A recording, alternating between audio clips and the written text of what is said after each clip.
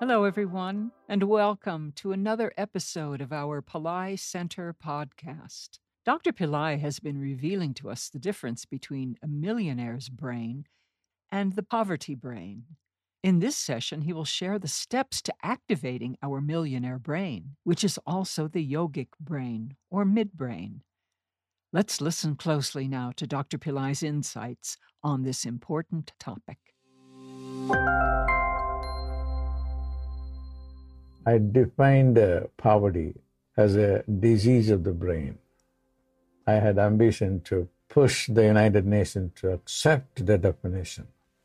The poverty brain has been well defined, even by some educationists who talk about how poverty affects the brain of children. By poverty brain, I mean the negative brain, the negative thoughts that pushes you into mediocrity. And that is mainly the neocortex, or the rational brain, particularly the frontal lobe, the left brain. They are specialists in asking where, when, what, why, how. The WH words will stop not only the manifestation of money, or manifestation of any good things. In order to be successful, the brain should not be centered in the neocortex, particularly in the frontal lobe, and in the left brain. They are needed subsequently, not primarily. Primarily, you need the old brain or the reptilian brain. My training in neuroscience, in a limited way from my graduate training, at the University of Pittsburgh, where I was working with the brain of the mystics. And they knew the Hindu yogis and siddhas. They knew more about the brain than our modern neuroscientists, and I had the great fortune to compare the brain as understood by the yogis versus the neuroscientists in a conference presided by this famous Nobel laureate, Wigner, who is a great friend of Einstein. I was still a graduate PhD student, but the topic attracted him, so I was on the board of the presenters. So the yogic brain is, when understood properly, is the brain that can help you to manifest. What is the yogic brain? It is the midbrain. The midbrain is the yogic brain. The limited brain can be described in terms of beta waves.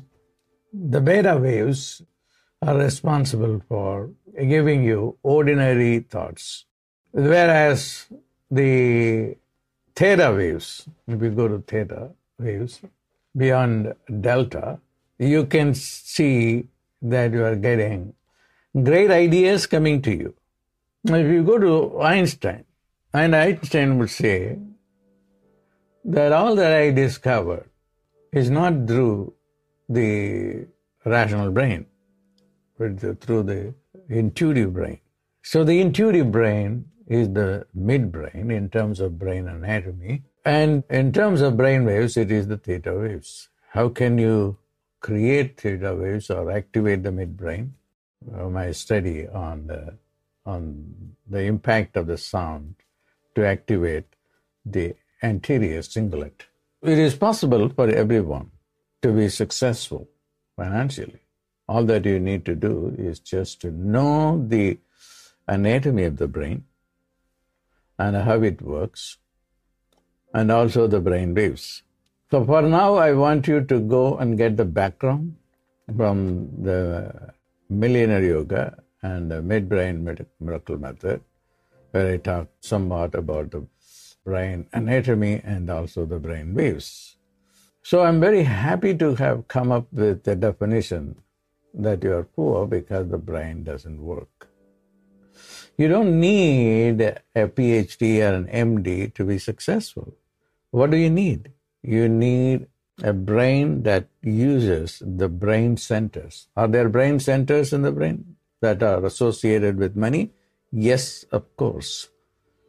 Money is related to brain areas, and I will not only focus on the neuroscience, Western neuroscience, but also the neuroscience known by the yogis and siddhas, because for them to manifest is only a matter of centering your thoughts in a certain part of the brain, and then they call the brain in different names.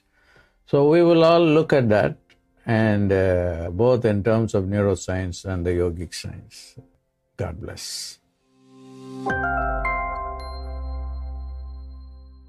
Thank you for joining us today. We hope to see you in our next episode. Until next time, God bless.